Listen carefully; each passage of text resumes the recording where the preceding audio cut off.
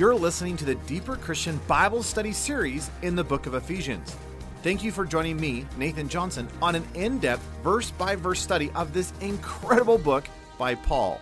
Now, let's dive into the lesson for today. Well, if you have your Bibles, Ephesians chapter 1 is where we're going to be. I wanted to continue our study in the book of Ephesians. And we've been walking through the prayer that Paul's been praying for those in Ephesus. And by extension, he's been praying for you, obviously in the sense that we're all believers. And his heart for the believers begins in verse 15 of chapter 1. And what I'd like to do, just for the sake of context, is read verse 15 down through verse 19. So this is what Paul writes. He says, "Therefore I also, after hearing of your faith in the Lord Jesus and your love toward all the saints, do not cease giving thanks for you, making mention of you in my prayers, so that the God of our Lord Jesus Christ, the Father of glory, may give you the spirit of wisdom and revelation in the knowledge of him, that the eyes of your understanding would be enlightened, that you may know what is the hope of his calling, what are the riches of the glory of his inheritance among the saints, and what is the surpassing greatness of his power toward us who believe, according to the working of his mighty power." It's an incredible prayer, and we've been walking through it over the last several sessions. And just for a quick review, Paul mentions in verse 15 and 16 that he has heard something. And it's the fact that he has heard that here's this group of believers, likely in Ephesus, and here they are living. They're not just living by faith, but their faith is really coming into action and is producing itself in love toward all the believers. And he says, because of this, because I've heard of your overwhelming faith, and again, faith is not just a mental belief system, but faith, at least in this context, is very active. It's an action. And he says, hey, because I've heard of your faith and your love toward all the saints, I just cannot stop giving thanks for you. Now, as he comes into verse 17 of chapter 1, he actually gets into the very heart of the prayer itself, and he prays that God would give his audience or his listeners the spirit of wisdom and revelation and the knowledge of him, which is just a great phrase. Again, revelation has this idea, it's a pulling back of a curtain. Wisdom here is either the perspective or the mind of God, or another way to understand it is the deep things of God. And again, I keep saying this, but I don't know about you, but I desperately need an unveiling, a pulling back of the curtain of the deep things of God in my life. That I need his perspective for my day and age. I need his mindset for my circumstance and my situation. And Paul says, hey, his desire is that he would give you the spirit of wisdom and revelation in the knowledge of him. And again, the word knowledge there isn't just informational. The idea of knowledge here is it's relational, it's experience, it's intimacy kind of an idea. So Paul's prayer then is that God would literally pull back the curtains, that he would unveil the deep things of himself in your life, that he would give you his perspective so that it would press you into this phenomenal reality of knowing him in intimacy and relationship. It's just phenomenal. I just love that idea. He continues in verse 18, which we've looked at recently, and Paul says, I pray that the eyes of your heart would be enlightened so that you would know three key things.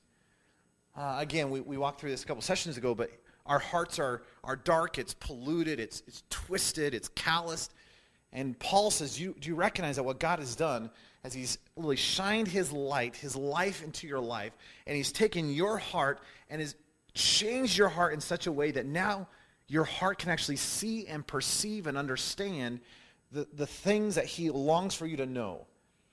And he says, because of this, because God has changed your heart, and because he's radically transformed your life, he says, I pray that God will allow you to understand, to comprehend, to see three key things. Now, we looked at the first one last time, and I want to look at the second one this morning. But the first one is, Paul prays at the middle of verse 18, that God would allow you to know what is the hope of his calling.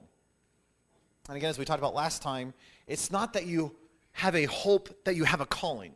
It's not like Christmas morning where you go, oh, I really hope I get a pony. It's not that kind of a hope.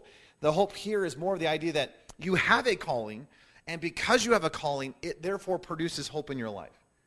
So it's not a hope in a calling, it's the calling that produces this foundation of hope and confidence in your life.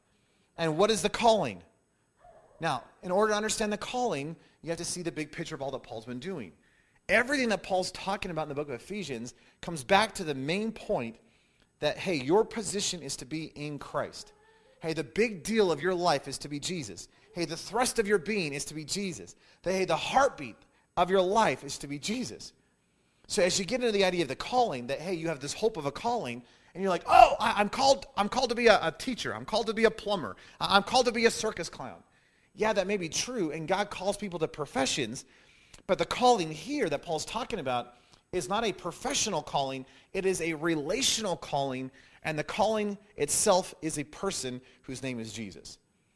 And the calling that he's bringing you into is relationship and intimacy, and that is the calling in your life.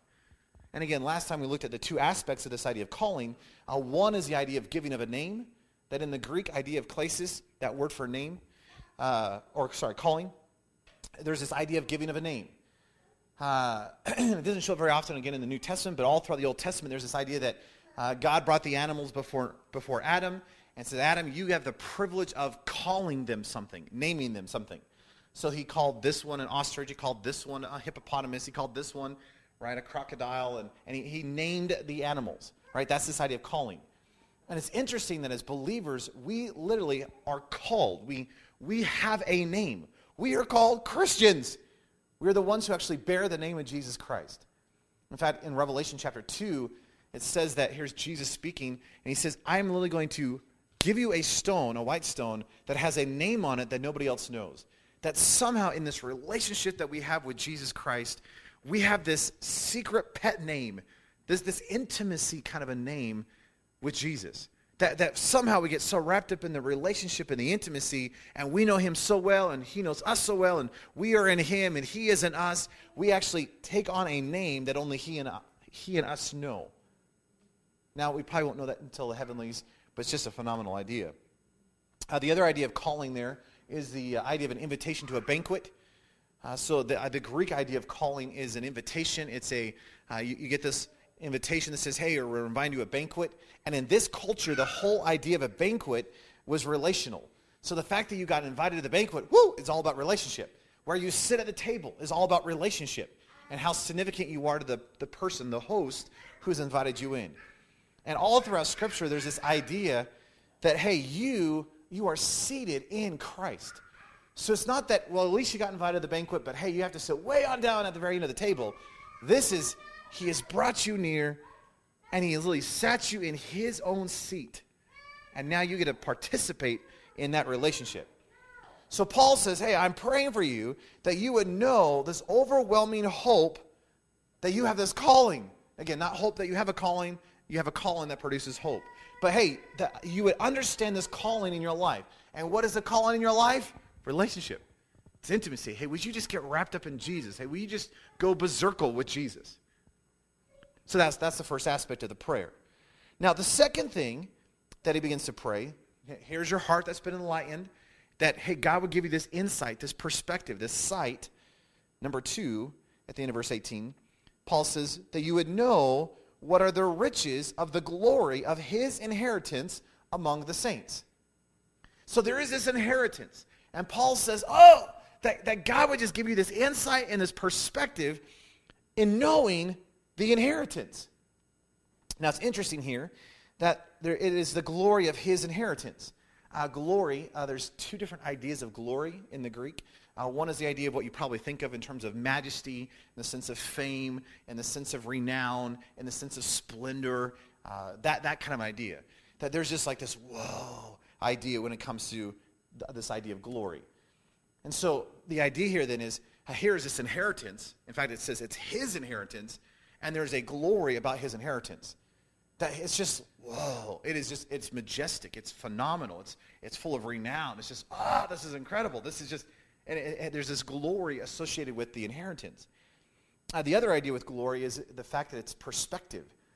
This idea of inheritance has this idea of sight, or the idea of an opinion.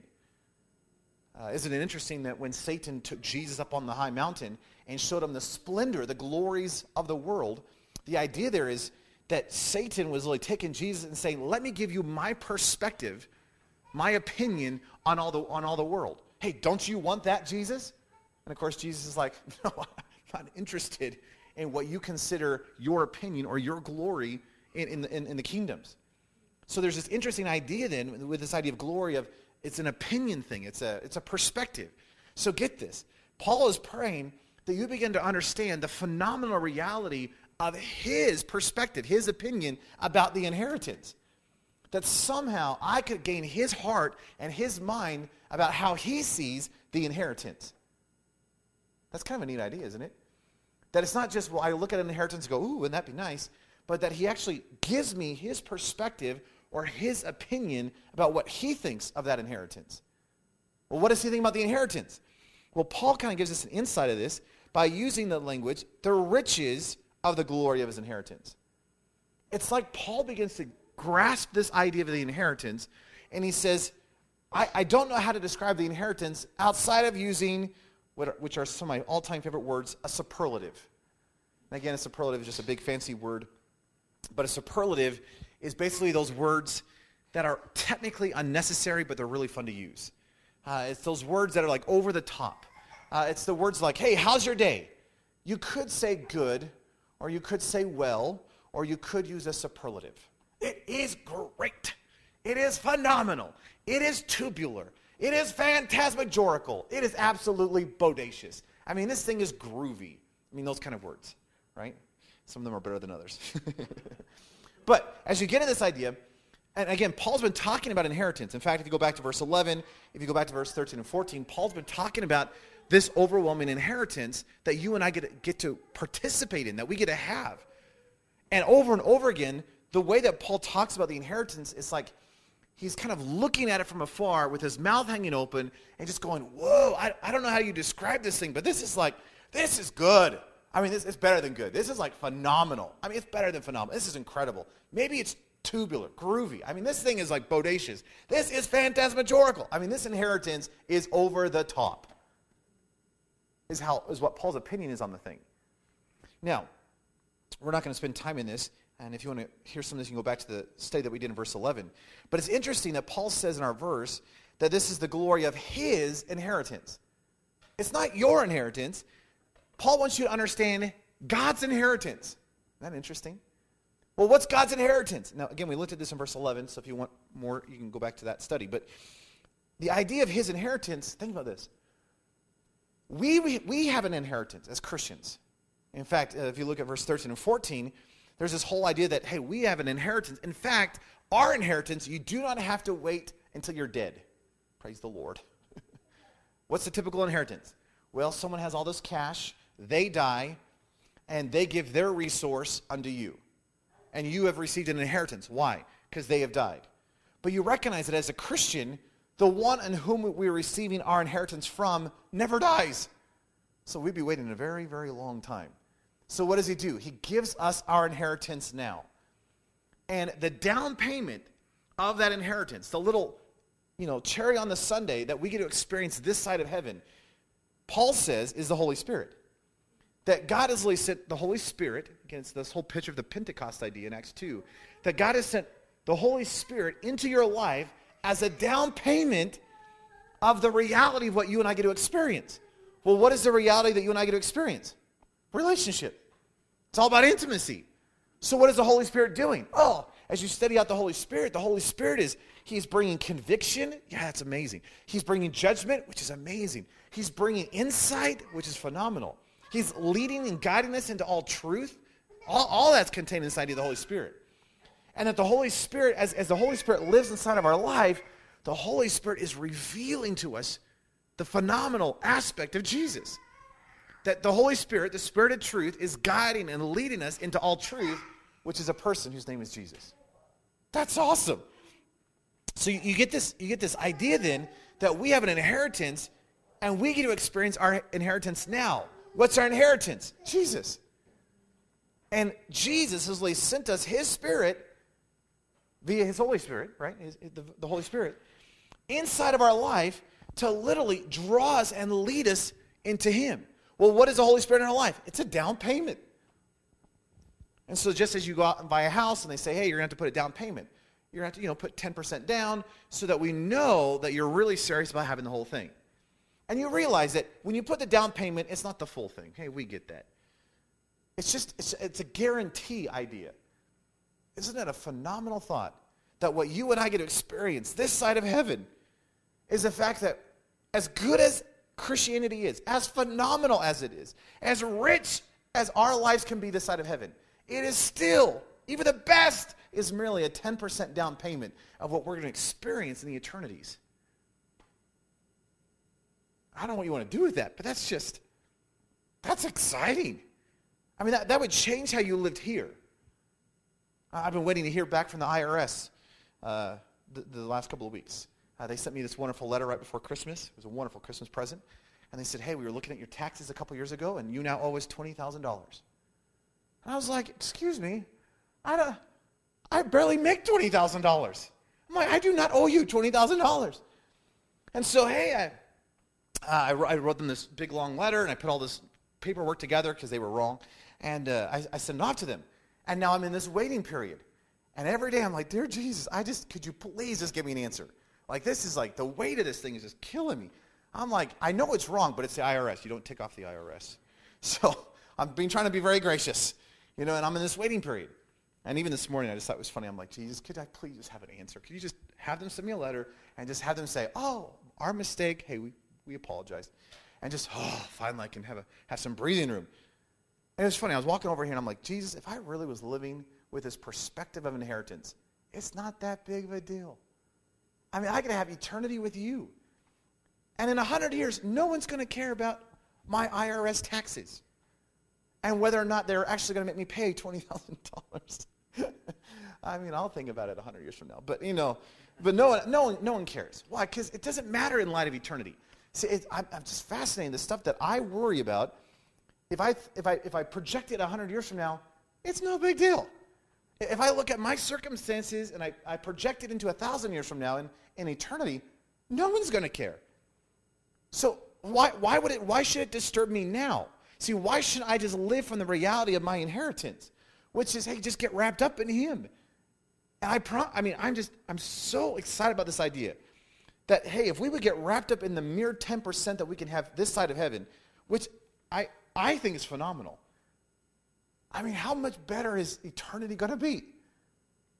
Now, personally, I don't think I'm even hitting 10%. I mean, I may be squeaking out 3 or 4%. And it's been a fun thought over the last years of my life to think, if the very best that Christianity can be, which is phenomenal, it really is so phenomenal, if the best Christianity can be is 10%, and realistically, I'm probably at 3%, well, why wouldn't I just spend my entire life going after the 10%? In fact, I've been questioning if it's even possible, but why would I even be satisfied with 10%? Why wouldn't I just go after 12% or 15%? Why wouldn't I just go after the fullness of the inheritance? Now, I probably won't receive all of it. I get that, this side of eternity. But why would I go after it? Why? Because I have the inheritance. And that would change how I think. That would change how I live. That would change how I looked at circumstances, the problems and the pressures. That would change everything in my life if I lived in light of eternity. Or as Jonathan Edwards and Leonard Ravenhill and all those guys used to say, if eternity was stamped upon our eyeballs, if we truly saw our circumstances in light of eternity and what we could experience in eternity, that would change everything. I think it would. But you realize that's only half the idea, because it's not just that we receive an inheritance, He has an inheritance. Isn't that interesting? That God has an inheritance. What is His inheritance?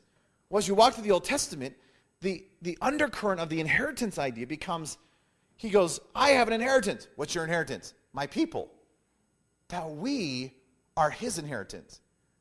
So think about how cool this inheritance is. I am His inheritance, and He is my inheritance. Just as I am in Christ, and He is in me. That there's this twofold reality. And Paul says, hey, would you begin to gain an insight and a mindset on His inheritance? Which is what? Himself. So what is he praying for? Jesus. That Jesus would get bigger in your life. Well, it sounds like what he just prayed for in the whole calling idea. I know. It's like he has one topic, and he keeps going over and over and over in it, over and over and over again on this idea. Why? Because Paul's whole thrust is, hey, would you get wrapped up in Jesus? Hey, will you just go get crazy with Jesus? Would you get obsessed with Jesus? Wouldn't it be interesting if I could gain his perspective his opinion on his inheritance. And I can actually see my life in light of what he's doing for the eternities. That I could look at the fact that he's after a bride called the church, who is his inheritance. And I begin to see the bride, the church, in light of the fact that we are his inheritance.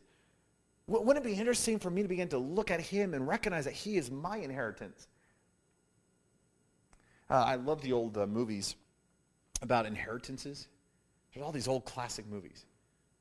Most of them were done decades and decades ago. For example, one of my favorites is It's a Mad, Mad, Mad, Mad World. This is a really long movie, kind of goofy. But the whole idea is that here's this guy driving down a road, and he flies off the edge, and he's on his death. I mean, he's just laying out, and he's about to die. And he says, hey, I have a fortune. I mean, I have a huge fortune, and I have no one to give it to you. And there's this group of people on the cars that came around and said, hey, if you want it, you guys can have it. Here it is. It's under a big W over in this town. Good luck. And it's this crazy race of everyone being so obsessed with this idea of an inheritance that they are willing to do anything and everything. They drop all their plans. Why? Because there's a promise of a whole bunch of wealth. And it's just this goofy movie of all the problems that they experience along the way. Years after that one, there's a movie that came out called Scavenger Hunt, which is about this old game maker who had this incredible fortune. And he said, hey, for my inheritance, talking to his family, hey, if you want my inheritance, you're going to have to play a game. And it's going to be a big scavenger hunt. And so he had died, and so the guy, the lawyer given all the will stuff, gives each of the family units a scavenger hunt list and said, by this time tomorrow, you're going to have to find all these items. The one who has the most points gets the entire inheritance. And, of course, it's all their problems and travesties of trying to get all this money. You have movies like Brewster's Millions, who, has to spend $30 million in 30 days to get, like, the $100 million. The more recent one is The Ultimate Gift. That came out, I don't know, a decade or so ago, about here's this kid who has the potential of getting the whole fortune, but he has to do a series of tests to prove himself. See, it's interesting that when it comes to the inheritance, people are willing to do the most crazy things for some money.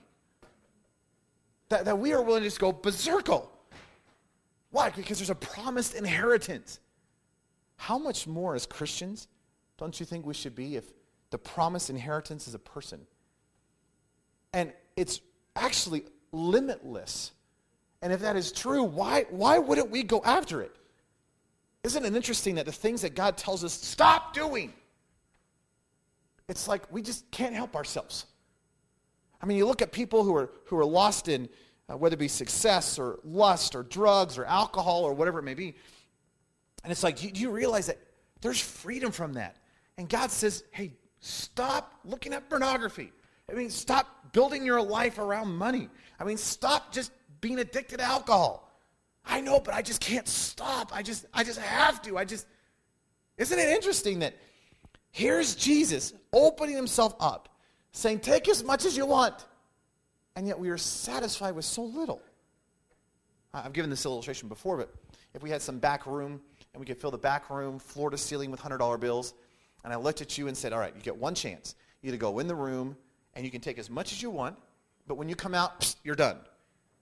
Here's the question. How many of us, in fact, I'm convinced none of us, would walk into the room, pick up one $100 bill, and walk out of the room and say, I'm done. I'm fine. None of us would do that. Why? Because that's crazy. What would you do? You would go into that room, and you would stuff your pockets. You would sew pockets on. You would put as much under your arm, and you would truck out absolutely as many $100 bills as you possibly could. Why?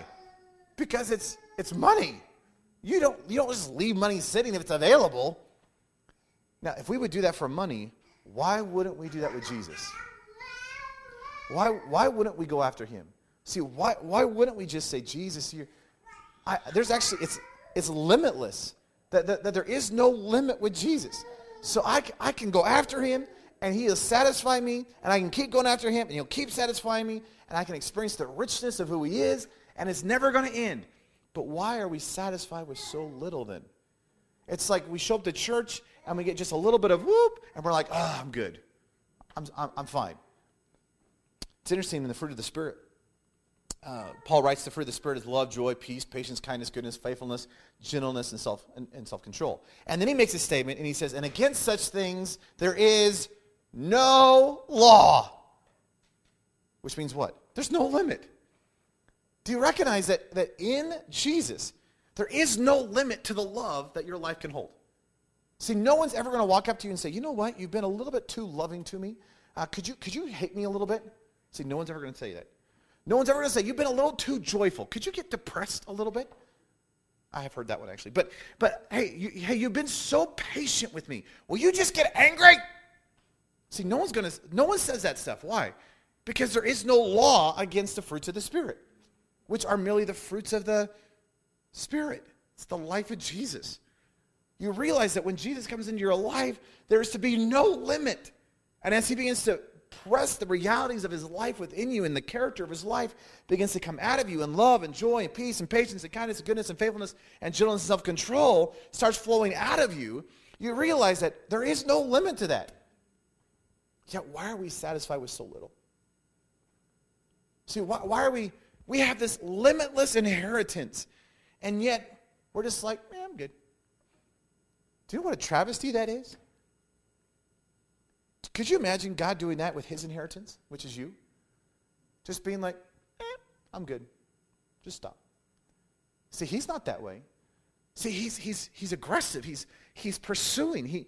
He wants more of you, and he wants you to go to deeper levels of sanctification, and he wants to transform your heart and your mind and your life. And see, he's not satisfied with where you're at. He wants to bring you deeper. Yes, he loves you with where you're at, but hey, he loves you too much to leave you the way you're at. So what does he do? He's constantly putting pressure on you. Why? He's jealous over his inheritance. Why wouldn't we be that way with him? And why wouldn't we just go crazy over the fact that we have an inheritance whose name is Jesus? That he's really opening himself up wide, saying, hey, take as much as you want. And if that is true, why would we be satisfied with so little? So look at what Paul's saying again in our passage. He says, hey, God has changed your heart. He's enlivened your heart so that you could perceive and see and understand three key things. Number one, that you would understand that you have this hope in the calling. What's the calling? Jesus. That you just get wrapped up in him. And the primary calling on your life is not a profession. The primary calling on your life is a person. And hey, would you understand the riches of the glory of his inheritance? Hey, would you gain his mindset, gain his opinion on the inheritance? What's his inheritance? Us. And what's our inheritance? Him. And he's literally opening himself up and saying, hey, help yourself. Isn't it interesting that all over Scripture, you are never, greed is always in the negative. You're never to be greedy. Never. Except I found one area that I think you can be greedy in, and it's biblically okay. And it's when you're greedy with him. It sounds bad, but see, when I'm greedy over the fact that I want the fruits of the Spirit to the fullest extent possible, and I jealously, aggressively go after the fruits of the Spirit, which is merely his character, see, there's no law against that. See, if he's opening himself up wide, saying, hey, take as much as you want, you can be greedy in Jesus. Take as much as you want. In fact, don't be satisfied. I mean, be satisfied, but don't be satisfied. Or as Andrew Murray said, ask me if I'm satisfied, and with every fiber of my being, I'll say, yes, I'm satisfied in Jesus. But let us never hesitate to say this is only the beginning. See, you could be greedy in Jesus.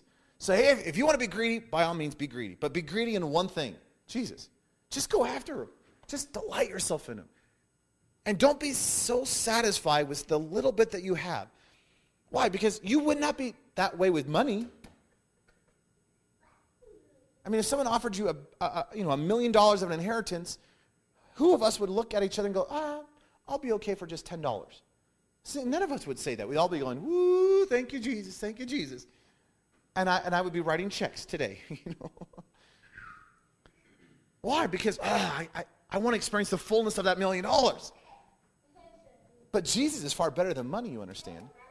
And you have an inheritance. And it's far better than wealth. What's your inheritance? The creator of the universe. The King of kings and the Lord of lords. And he's opened himself up wide saying, hey, help yourself. Take as much as you want. So let's go after him. Let's not be satisfied with where we're at. Let's not be satisfied with the little we have.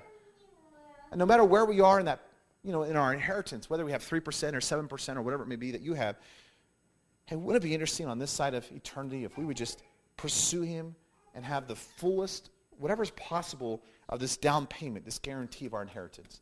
That I want as much as possible. That when I get to heaven, it's just like, it's just an expansion of what I've been experiencing now. By the way, do you know what we call people who live like that? I think we have to call them Christians. Because they are living in the reality of their inheritance. Which is what Paul's been praying for. I want that. Well, let's pray.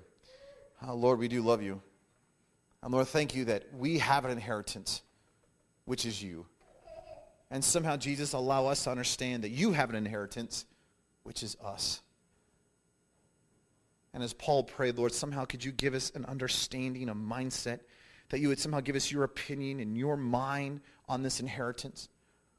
Lord, it boggles my mind that far better than wealth, far better than riches, far better than possessions, we have an inheritance that is limitless. That you have opened yourself up and just said, take as much as you want. Help yourself. Go crazy. Lord, may we not be satisfied with where we're at in our Christian life. And yeah, let us be satisfied. But Lord, would you put a hunger and a thirst within us that just causes us to crave more? That like Ezekiel in the river, that we want to progress and get into deeper and deeper waters. Lord, somehow could you do something in and through us to such a degree that this inheritance would just become the reality of our life? Could you take eternity and stamp it upon our eyeballs? Could you allow us to live in light of the fact that we have an inheritance? And what matters in eternals is not the momentary afflictions. It's not the hardships. It's not the circumstances. It's what matters is going to be you. And so, Lord, may we give ourselves into that one thing. May we delight ourselves in the one thing. Hey, may what we jump out of bed in the morning for is the one thing. What gets us excited is you. Lord, I don't want to be satisfied with a little bit. Lord, I want as much of you as possible. And in reverse, Lord, I want you to have all of me. Lord, I don't want to hold back any piece of me. I don't want to have a crevice in my life that you don't own and operate and control. So, Lord, would you take full possession of your inheritance, both my life individually and corporately as the bride of Christ, the church. Lord, would you draw us back in relationship? Would you bring revival back to the church? Would you bring us hunger and thirst where the one single thing that the church is focused on is you? That what the whole church is wrapped up in is you. What the world sees when they look at the church is you. Lord, we need light in this dark generation. And light only comes from you. So somehow would you just consume us with your light and your love, and let us all be about this inheritance.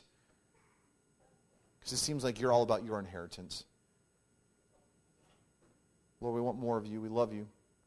And thank you that we have the opportunity to keep pressing and growing and expanding and having more of you.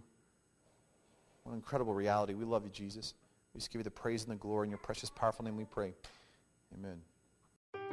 Thank you for listening to this study from the book of Ephesians with Nathan Johnson. If you would like additional resources to help you build your life around Jesus, I encourage you to check out my website at deeperchristian.com. This podcast is the audio version taken from my video series in Ephesians. And if you'd like to view the video version of this study, you can do so by going to deeperchristian.com/Ephesians. Know I am cheering you on as you build your life around and upon Jesus Christ. See you next time.